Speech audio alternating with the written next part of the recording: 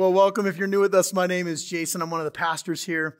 It is so great to have you here with us, and thank you for choosing to be here. If you're new or newish, we hope that you will find this a place that you can call home, because I'll tell you what, man, God is doing some amazing things. Can I tell you, every time we do an infant baptism and he holds them up, I want to go, Sanawenya, like every time. Every time he does it, like first service, I was like, every part of me, I wanted to do it out. I'm like, that'd be really distracting. Don't do that, Jason. So maybe the next infant baptism, we just all do it and then I don't feel awkward. One of the things I want to highlight some really cool things that God is doing at Zion, because here's what I want you to hear.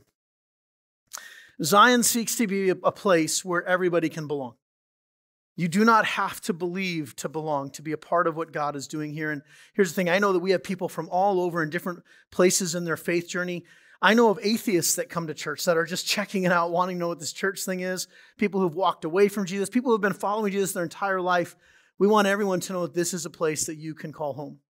And if you are looking for a church home, maybe you're just exploring or you haven't found a church, or maybe you're in that transitional place or new to the area, I'll tell you, this is a pretty awesome family to be a part of. A couple things I want to highlight that God has been doing over just this last week, and they are points of celebration, not to highlight Zion, but to highlight what Jesus is doing, the movement that God is growing in this church. Last week, we had our new members class, our new members dinner. We had 32 people sign up for new membership. As we can give a clap. That's an awesome thing. That's what Jesus has been doing. Now, you couple that with what God has been doing over the last couple weeks or a couple months before summer hit. We had about 40 people sign up to be a part of new members, which puts us at about 70 to 80 new members over the last 7 months. That's incredible.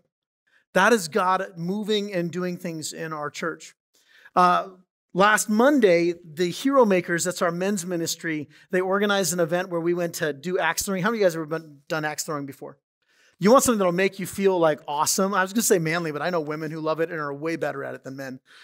And we go axe throwing, and there's about 20, like a fun group. So we keep on talking, and I tell him, I'm like, you are welcome to come to any time we have a Hero Makers event. He goes, do you have to be a member? Absolutely not.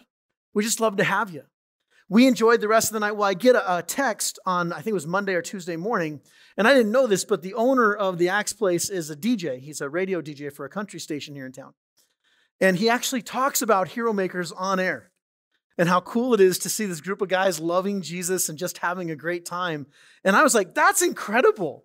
You know what's the best part about this? This is what church is supposed to be like. Church is supposed to be something when we're outside of this space, that people look and go, man, there's something different about you. Christians can have a lot of fun, amen? And to see that and to hear about that, and that's not to brag on Zion. I know there are a lot of great churches doing amazing things, but that is just so encouraging for me to hear as a pastor, as somebody who loves this church and is excited to see what God has been doing. Now, coming up next week for Thanksgiving, in partnership with a few other people, we are delivering over 100 meals to over 100 people for Thanksgiving. Can we just give a big shout out? That's amazing.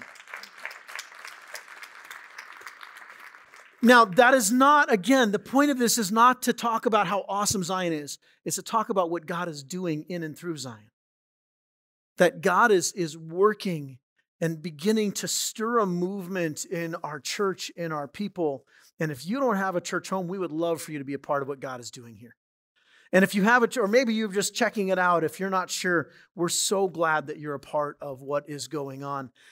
We are continuing our Galatians series called Passport to Galatia, where we're exploring what's going on in this church founded by Paul in a region called Galatia. Now, if you were here the last 2 weeks before here, I always do a recap. And the reason why I do the recap is that, I have a hard time remembering what I just said, much less what somebody said a day ago. How many of you guys ever walk out of here and like, I think it was good. I don't remember what he talked about. And am I the only? I get done preaching and I'm like, what did I talk about again? So we do a recap. And the purpose of that is that we are always a work in progress. We always need to be reminded. In fact, usually how we grow is not because we have a one-time event, but it's event and opportunity and experience and knowledge built upon each other. And over time, we begin to become formed. And so as we do these kind of recaps, it's to let you know, one, if you missed, hey, we get it. but also because I think it's important for us from a learning perspective, for wanting to become like Jesus, that it's always good to be reminded. In the Old Testament, there's one word that's used a lot to Israel: remember. Remember. Remember what God has done. Remember how the Lord. And so this idea of recalling is part of how we do our teaching here. So the last 2 weeks, we talked about in Galatians 2, there's this conflict between Peter and Paul. Now, Galatians is written to a church that is primarily a Gentile church, but there are Jews in the area. And Peter comes to Antioch, which is a city in Galatia, to experience what God has been doing there among the Gentiles, the non-Jews.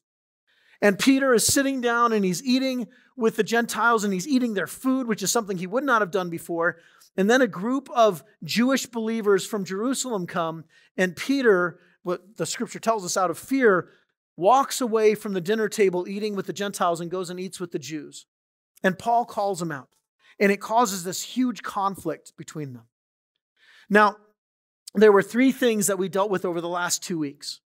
And the primary thing was about conflict. But here are 3 truths that I think are important for us to understand when it talks about conflict. And then that's going to move us into our text for today. Here's the first takeaway. Conflict is going to happen. It's how you handle it that matters. Conflict is inevitable. Battle is optional. Conflict is 2 human beings, just the nature of who we are, we're not always going to get along. Second thing is this. Whether you are someone who avoids conflict or seeks out conflict, healthy people work through conflict.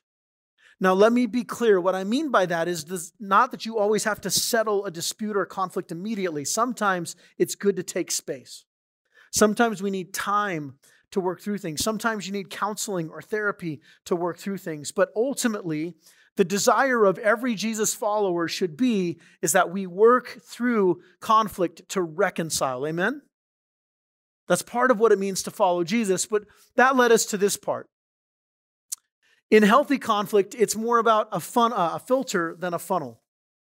Too many of us, when we go into conflict, we have a funnel approach to conflict. And here's what I mean by that. We take all of our emotions, all of our thoughts, all of the gut instincts, all of the things that in that moment want to come out, and we pour them all into one thing. And when it funnels out, we feel better, but the other person usually feels worse. You guys know what I'm talking about? Where you're frustrated, you're angry, and so you funnel everything. And yeah, you've let it all out, but the other person has just been vomited on with all of your hurt, and it usually leads to more conflict. Now, the Bible calls this a lack of self-control. And it's something that's easy to do. I've done it. But what Jesus calls us to, what the Bible calls us to, is a filter approach to conflict. And the difficult thing with filters is filters slow things down. Filters take out the pain. They take out the hurtful words. Filters are about taking out the unhelpful things so you can get to the real things.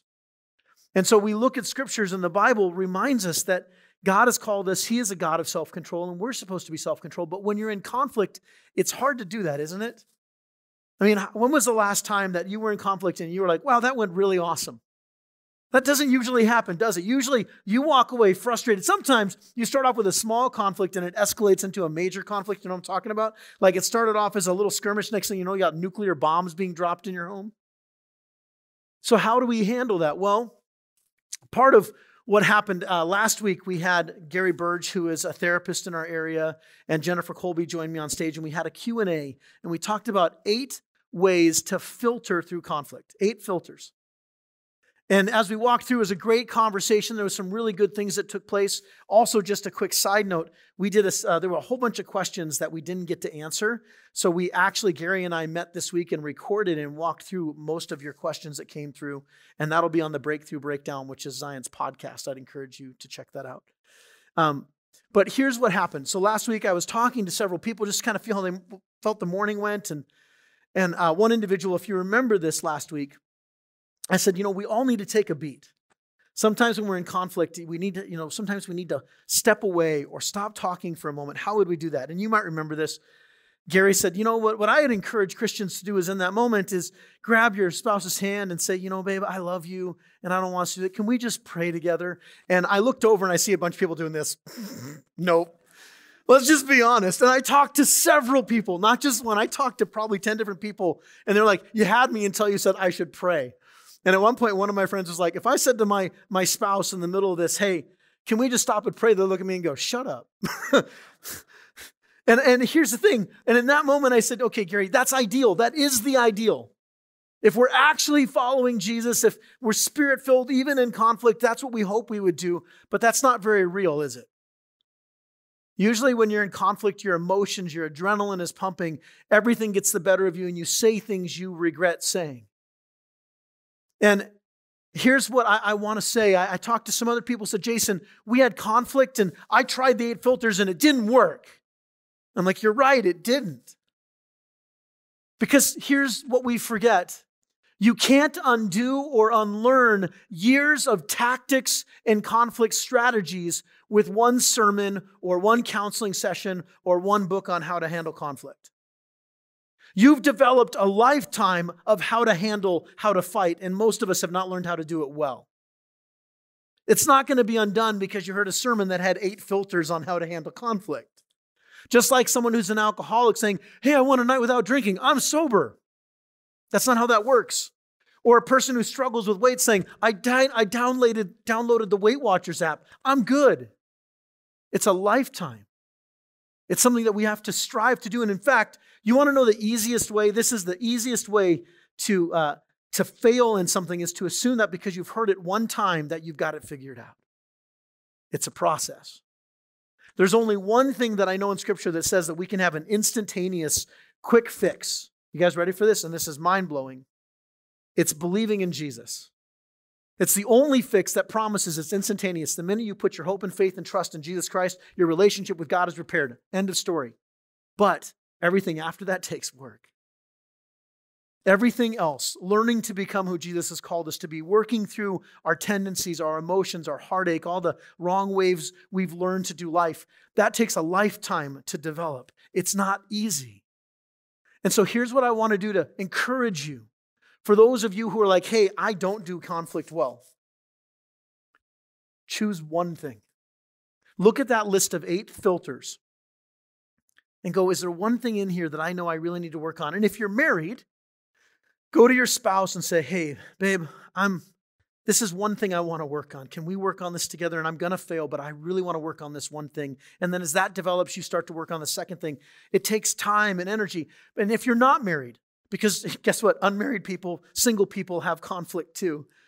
If you're single, find somebody you trust, somebody you care about, somebody you respect, and say, hey, here's one thing that I want to work on to get better at in conflict. Have discussion, work through it together. That's how we grow in everything. We grow not because we become Christians and everything gets fixed. We grow when we put our hope and trust in Jesus, and then we're filled with the Holy Spirit and we're in community, and we begin to work on those things with the Holy Spirit's help and a community around us. Does that make sense? And so it's not meant to be a quick fix. It's something that takes time. Now, if you have your Bibles, I want to turn to Galatians 2. We're going to finish Galatians 2 today. And it's verse 15. Or if you have the Passport booklets, which also has this. So I want you to picture for a moment, we just talked about this conflict between Peter and Paul. And we talked about this funnel versus filter. Now, the Bible doesn't say this. I'm reading into it, but I think I might be right. I could be wrong. I think when Paul is first frustrated with Peter, and it says, I opposed him to his face. I called him out in public on what he was doing wrong. I think in that moment, that was Paul funneling his anger on Peter. How many of you ever been in a fight, an argument, or a physical fight, and like a couple hours later, you know what I should have said? You guys know what I'm talking about? You know that moment? You're like, oh, yeah, I should have said this. And you play the whole fight through your head again. You think of all the ways, the zingers you could have said. When I was a kid, I had bullies that would mess with me. And I would think of all the awesome karate moves that I should have used. And next time I'll do, like throat chops. I had this whole thing in my head. And here's the thing. We're really good at replaying things after the fact so that we become out victorious, right? Next time I get in a fight, I'm going to say this to my wife. Next time somebody messes with me, I'm going to punch them before they punch me. We think of all the ways that we could do it. But what if? What if in that space, instead of going to how to defend ourselves, how to be right, what if the Holy Spirit begins to work on us and we learn, maybe I shouldn't have said that. Maybe in taking that beat, taking that moment, maybe as we have more space between us, we begin to realize I didn't handle that very well. This is what I think may have happened. I think what we're about to read next, before was Paul's funnel. I think the next verses are Paul's filter. Now, I could be wrong. The text doesn't say it. I'm reading into it. But when we read it, it's really eloquent and beautiful. And actually, we've developed a whole theology around reconciliation from these next few verses. All right, Galatians chapter 2, verse 15. We who are Jews by birth and not sinful Gentiles know that a person is not justified by the works of the law, but by faith in Jesus Christ. Now, I want to stop here for a second. Paul and Peter were raised in this Jewish system of racism, of ethnicism, believing that Jews were good. It wasn't about the color of your skin. It was about where you were from. Jews were good because God chose the Jews. And some Jews got it messed up. They thought they were chosen because they were special, when in reality, God chose them because the message they bore was special. They had a mission. And the Jews started going, we're good, they're bad. We're clean, they're unclean. And so they saw every Gentile as sinful because the Gentiles weren't called by Yahweh. The Gentiles didn't have God's word. The Gentiles didn't have Torah and the law. So they looked at the Gentiles and they even said they called them sinful Gentiles. Listen to how Paul writes about them in Romans chapter 1. He's talking in Romans, is dealing with a similar issue that the Galatians were. You have a Jewish church and a Gentile church, and they're at odds with one another. And in Romans chapter 1, Paul begins to call out all the things that are wrong with the Gentile world, with those who don't follow Jesus. And I just listen to this summary. This is verse 28, 128 in Romans. Furthermore, just as they, meaning the Gentiles, did not think it worthwhile to retain the knowledge of God, so God gave them over to a depraved mind so that they would do what ought not to be done. He then lists all of the ways in which Gentiles are sinful. He calls them murderers, gossips, slanderers. They're sexually immoral. They hate God. They invent ways of doing evil. They don't just do evil, they create new ways to do evil. When I look at the world around us, would you agree it seems like the world is finding more and more creative ways to do evil? And that's what Paul calls them out. And I picture the Jews hearing that going, you tell them, Paul. Yeah, you call out those Gentiles. Yeah, you Gentiles are horrible people. Until you read chapter 2, verse 1, when Paul says, hey, Jews, what's your excuse? You had God's law. You knew all the things you were supposed to do. The Gentiles never had God's law. You did, and yet you do the same thing. What's your excuse? See, Paul is beginning to call out that both Jews and Gentiles need Jesus. Now, this next verse, in verse 16, he says, we know that a person is not justified by the works of the law, but by faith in Jesus. That word justified is interesting. It's not just a Justin Timberlake album or a TV show. It's a word that actually has meaning. And we tend to pollute this word when we make it a way of explaining or excusing our behavior. If I yell at my wife or I get angry with my kids or I blow it at my job, I'll make excuses. I'll justify my actions. That's not what biblical justification is. Biblically, the idea of justification, to be justified, means to be in right relationship, to be declared clean. Now, for years, what I was taught was that the Jews believed in works righteousness, that you had to do good deeds in order to be saved. But here's what the evidence of Scripture, as well as what we find within Judaism, tells us. That's not true. The Jews believed they were called and separated from the world to be called by God to Yahweh. They were God's people. Now, I've been married to my wife. We're going on 20 years this year. And I'm amazed that she's tolerated me that long. In that time, here's the thing. If I treat her well before we were married, if I treated her well or did good things, did that make us married? No. What made us married is we made a covenant, a bond with one another, a covenant before the Lord and to one another. Now, once we're married, let's say I don't honor her the way I'm supposed to. Does that mean I'm all of a sudden divorced? No, it means I'm not in right relationship. I'm still married. I'm just not in a right relationship with her until that is dealt with. The Jews believed that the law, the 10 Commandments, that when you obeyed them, it kept you in good standing with God. It didn't make you Jewish. It made you in good standing with the God you already belong to. Just like when I honor and care for my wife, when I treat her the way I'm supposed to, we're in right standing. When I don't, I'm in wrong standing, but we're still in relationship. They believed the law was how you did that. Whereas Jesus came, and to the Gentiles, he says, you're not declared clean. You're not made right by following the law. You have faith and are made right because of your faith in Jesus. Jesus separates you. Faith in Jesus is what makes you clean. Now, there are a couple different laws, and there are three primary laws that take place. Now, you got to remember, the argument between Peter and Paul is ultimately about the Gentiles as unclean. Peter stopped eating with them because to the Jews coming, he was eating with unclean people. And Paul is saying, no, in Jesus, we're all clean. Say these words with me, I'm clean. If you are in Jesus, if you have confessed Jesus as Lord, you are clean. You are righteous. You are justified because of Jesus. Not anything you've done, but what he did. And so as we look at this, these next verses, he's saying, listen, you don't understand. You think it's by the works of the law that you are justified, that you're made clean by God, but it's faith in Jesus that does it. End of story. And that's so counterintuitive because often we struggle with this. Now, in the Jewish world, there were three types of laws. Okay, now we look at these in the 10 Commandments. You have Leviticus and Deuteronomy, parts of Numbers and Exodus is where we find most of the laws that are written. Here are the three types of laws, and these are important for us because we tend to have our own values of these. First one is you have what's called a moral law.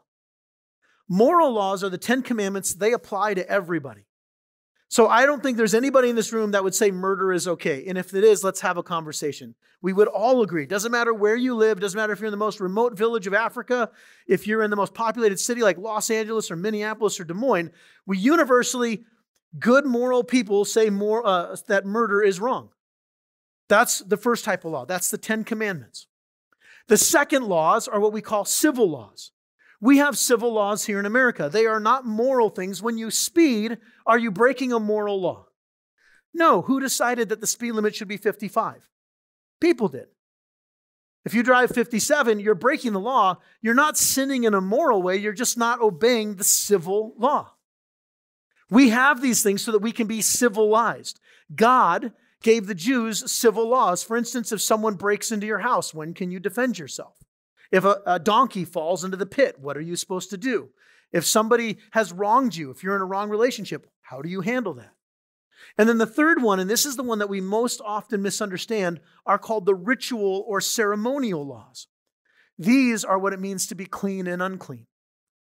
God called Israel to be separate from the world, and he said, listen, I'm a holy God. God has no uncleanliness. He is completely holy, completely clean. When you do certain things, you defile yourself. That makes you unclean.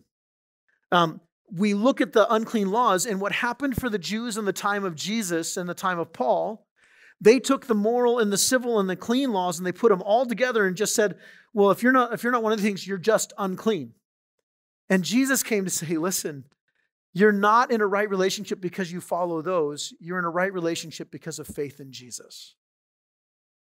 This is what Paul is ultimately trying to get to. Now, for a Jew, you didn't follow these laws to become Jewish. You followed these laws because you already were Jewish. There's a scholar and theologian named Scott McKnight who I really have come to appreciate his writing and work. He says this: Jews thought they were God's people because they were Jews. And as a result, God had given them a multitude of privileges. In my opinion, salvation by faith was not difficult for Jews to accept. What gave them grief was salvation by faith apart from the law. For they thought obedience to the law was true faith. We do the same thing. We have our own sets of standards that we say, that's a good Christian. How many of you guys have ever heard the phrase good Christian? Did you know I don't believe there's such thing as good Christians or bad Christians? I think there are healthier and unhealthier Christians, but good and implies a state of being. But how do you measure that? God is good, not people. And so here we look at this, and he's saying the Jews actually had no problem that it was okay to work through and say, hey, salvation is by faith, but they didn't realize that it was by faith in Jesus, not in the law. Now, here's what he says next. What they had to learn was that the object of their faith had changed from God's revelation in Moses to God's revelation in Christ. Christ has replaced Moses as the focus of salvation, just as the Spirit has replaced the laws of Moses as the focus of God's will. Okay, now check this out. Everybody look at that wall over here. What's the giant fixture on that wall? See, for us as Christians, we fix our eyes on what Jesus did. We put our faith in the work that Jesus did on the cross, that Jesus died on the cross, that he who had no sin became sin, that we might have the righteousness of God.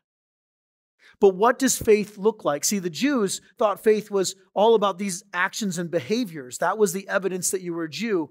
And what Paul says, no, the evidence that you belong to Jesus is you have faith in that. You have faith that what happened in the cross is enough. But what does faith look like? Okay, I want to give you an illustration here. Imagine for a second, if I say I have faith in this chair. I didn't do this in first service. I forgot to bring the chair up. But if I say I have faith in this chair, it's easy to say that. What's the purpose of a chair? It's for people to sit in, right? When you're tired, you sit in a chair.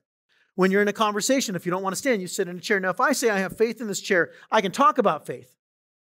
I can do all the things, say, yeah, I totally believe in this chair. Now, here's the thing. That's not the evidence that I have faith in the chair. The evidence that I have faith in the chair is when I'm tired, what should I do? If I say I have faith in the chair, but I don't sit in it when I'm tired, I'm actually showing I don't have faith in the chair. Now, here's what faith looks like. All of my weight is on the chair. It's not on the ground. It's not in my work. I'm trusting that this chair completely holds me. When I say that I have faith in Jesus, it means I'm putting my full trust in the weight of the cross. It's not this. Is my full faith in the chair right now? No, because I'm still holding myself. How many of us go through life, it's Jesus and we do a little bit more? You may have heard this theme over and over again, Jesus plus, right? Well, I have faith in Jesus, but I better do a lot of really good things. I need. True faith is this. Paul is saying that if you have real faith, faith in Jesus is faith in the crucifixion of the Lord and the resurrection of the Lord. And this is what God has called us to. And it's that faith in Christ that leads us to something different and bigger. Now, it's not actually putting faith in Jesus. It's that makes you a Christian. Here's what I mean by that. If you're not actually putting your faith in Jesus, you're not actually a Christian. If you say, I'm a Christian, but you do this, you may not actually be a Christian. You might just like the idea of Christ. I think there are way too many people in our churches, in our faith communities who think they're Christians because they go to church, they say their prayers, but they don't actually put their faith in Jesus. They're still putting it inside of themselves and in their abilities and what they want to do. And this is the hard part. This is hard because we've been conditioned by our human nature and by the world around us that we're supposed to pull ourselves up by our bootstraps. We're supposed to play a part in it. And what God says is, no, I want all of you. It's faith in this that makes you right with God.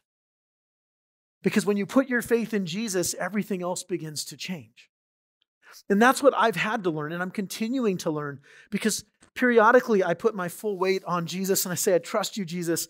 And then it's so easy for me to want to put my foot down or to walk away, and I'll just use him as a crutch. And I have faith in Jesus until I don't. And that's part of the condition. That's all part of that work and the process that all of us are in.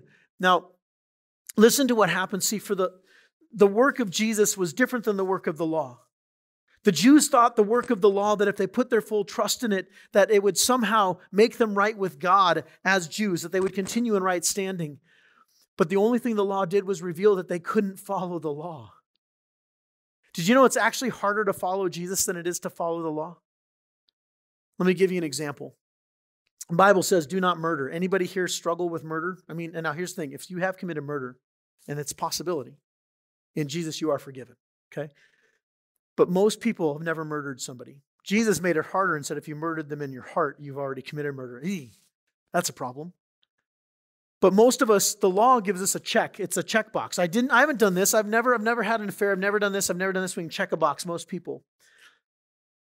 Following Jesus is a lot harder because you know what Jesus says? Instead of saying, hey, just don't murder, he says, love your neighbor as you love yourself. He doesn't then explain what that is. He doesn't go into a list of things that you need to do to love your neighbor. He just simply says, love your neighbor as you love yourself, leaving it wide open. This is why following Jesus is hard. Because it'd be so much easier to have a box to check, wouldn't it? Love your spouse as you love yourself. Love that person you don't like as you love yourself. This is what makes us right and clean with the Lord. And this is also why we need Jesus, because the old covenant, the laws, the 10 Commandments, Jesus explained that they're not just physical things, they're also inward things. And that none of us can do it well. In fact, we need a Savior that much more. And this is where we need the work of Christ. I quoted this earlier, 2 Corinthians 5:21. He who had no sin became sin that we might become the righteousness of God. Jesus did something you could not do. He lived a sinless and perfect life, completely obeying the Father in every way, even to the point of death. And he did it so that we could be in right relationship with him. Now, I want you to hear this morning. If you're not in a relationship with Jesus, if you're trying to do it on your own, if your faith is in everything but Jesus, today is your day. I want to encourage you, come, receive, believe that Jesus has done the work. You don't have to keep on striving to be good enough. In Jesus, you are clean. In Jesus, you can be made whole.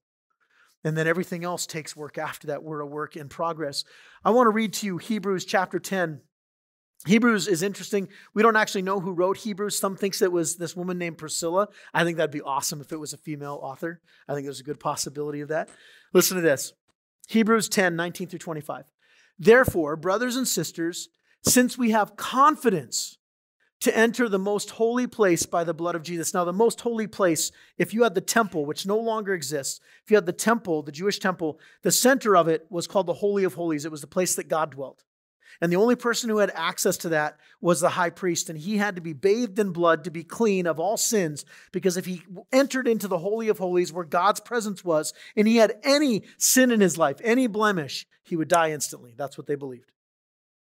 And Jesus says, because of his work on the cross, we can enter the most holy place by the blood of Jesus, by a new and living way opened for us through the curtain that is his body. And since we have a great priest over the house of God, listen to these next words. Some of you need to hear this morning. If you're not paying attention, pay attention now. Let us draw near to God with a sincere heart and with the full assurance that faith brings. Full assurance. Put your full weight in it, that you can sit, you can go to the bank on it, that Jesus is enough. Amen? With full assurance, you can enter into the holy place. You can have a relationship with God. You don't need that relationship through me. I want you to hear this. I am no different than you. There are some people in the church who think they look at pastors, and some pastors who preach this, they try to make themselves elevated. I'm not elevated. The message of Christ is elevated. I am in just as much need of Jesus as you are. The only difference between you and me is I have a calling to preach and teach. That's it. You don't need a Catholic priest. No, I want you to, I love my Catholic brothers and sisters. They love Jesus. Amen? And because they love Jesus, we're on Team Jesus. Go Jesus, right? This is not an anti-Catholic message, but you don't need a priest to forgive your sins. You already had a high priest who did it. His name was Jesus. You now have a relationship with the King because of what Jesus has done. We need each other. Sometimes I confess sins to other people because I need to be reminded. I need to physically hear the words, you're forgiven. But I don't need to go between somebody else to be forgiven my sins. I only need to go through Jesus. End of story. You can enter, draw near with God to a sincere heart with a full assurance that faith brings, having our hearts sprinkled to cleanse us from a guilty conscience and having our bodies washed with pure water. Say it again, I am clean. Because of Jesus, you are clean. All of your sin, all of your shame was nailed to the cross. Now listen to these next words because this is so critical for us. Let us hold unswervingly to the hope that we profess, for he who promised is faithful. Jesus promised his faithfulness, that you can stand, rest assured, have complete faith that when you stand before God at Judgment Day, you are safe. You are secure in the hands of a loving God through Jesus. But the evidence of that faith is not just emotional or intellectual. Listen to these next verses. And let us consider how we may spur one another on toward love and good deeds.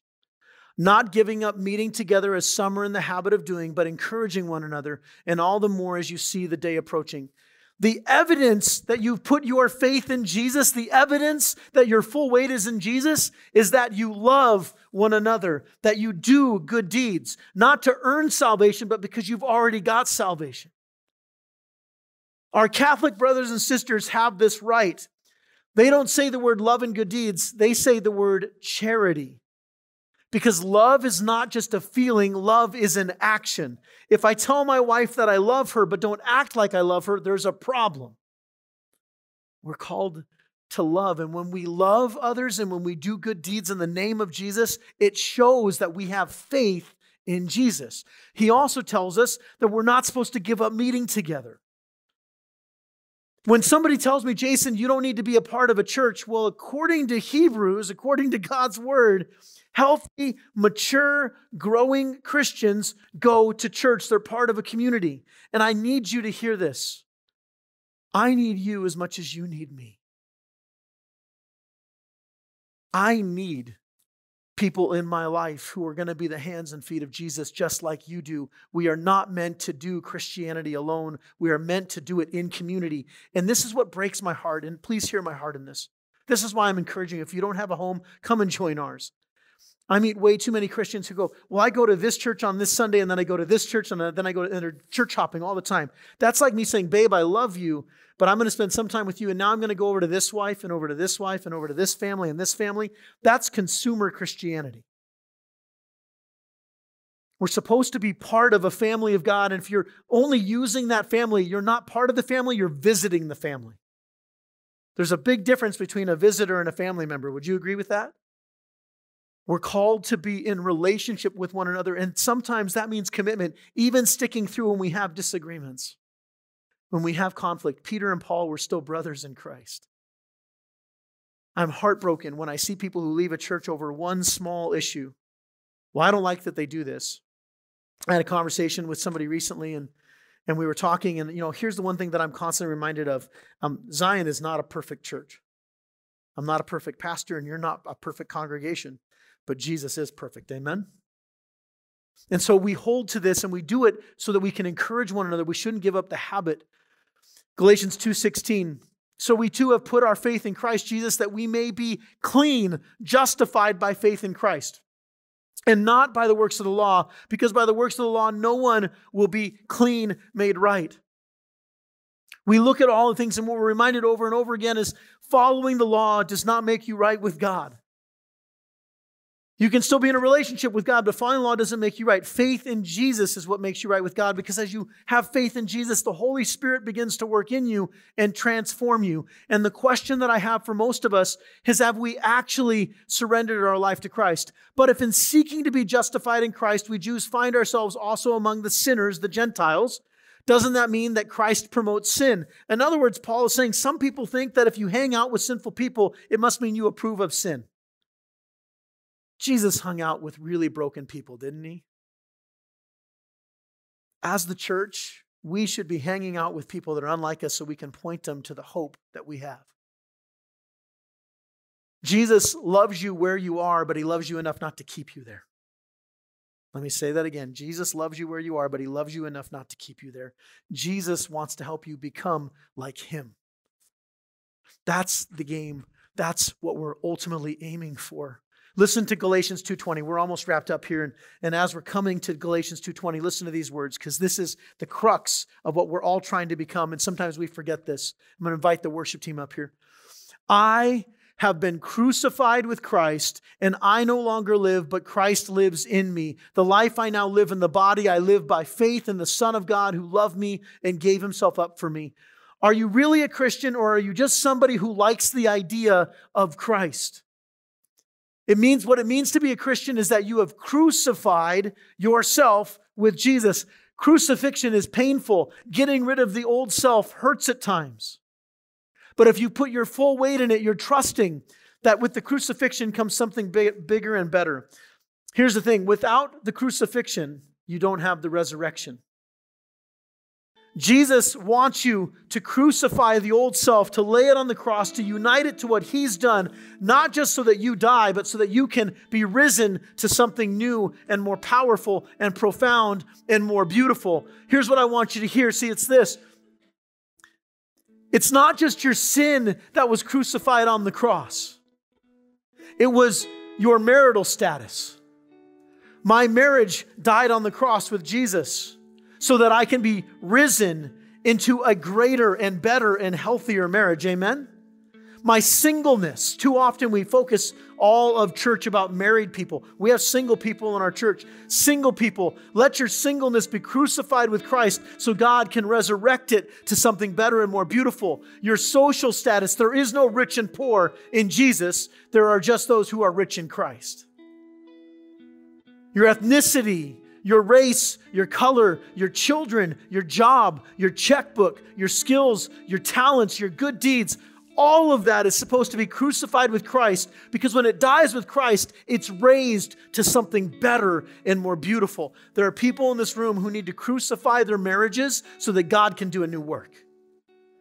That doesn't mean getting a divorce.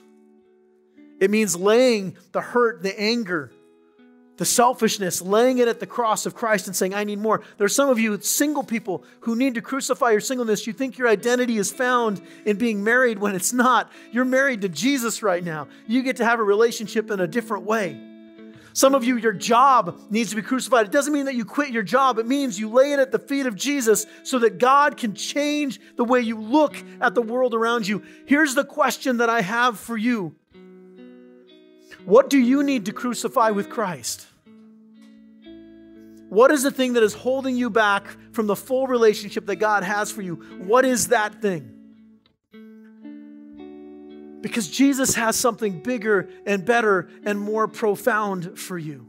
He wants the old to die so the new could come. Is your vision of the world, your job, of people, of yourself, of your money, of your talents, of your children, of your struggles with health or mental health, your sexuality, are they actually shaped by the vision of the cross of Christ, or are they focused mainly on you and what the world tells you you should be?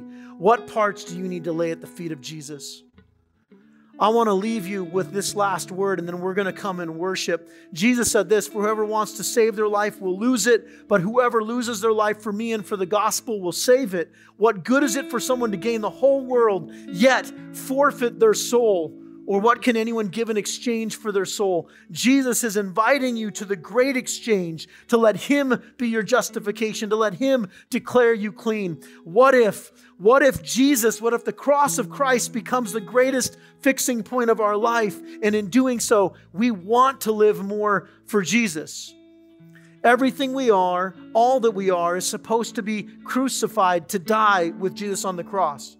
The parts that we hold on to are usually what causes struggle, but He does it so that you might have a better and fuller and richer life in Him. Amen? Would you stand with me? We're going to close in our worship song and take our offering. But if you have not surrendered your life in Christ, we're going to have people over at the prayer corner. If you want to give your life to Christ today, come. Surrender. If you need prayer for anything, maybe to celebrate, we'll have prayer over there. Let us come and worship. Let us give thanks in all that we are. In Jesus' name, everybody said, amen. Let's come worship the Lord.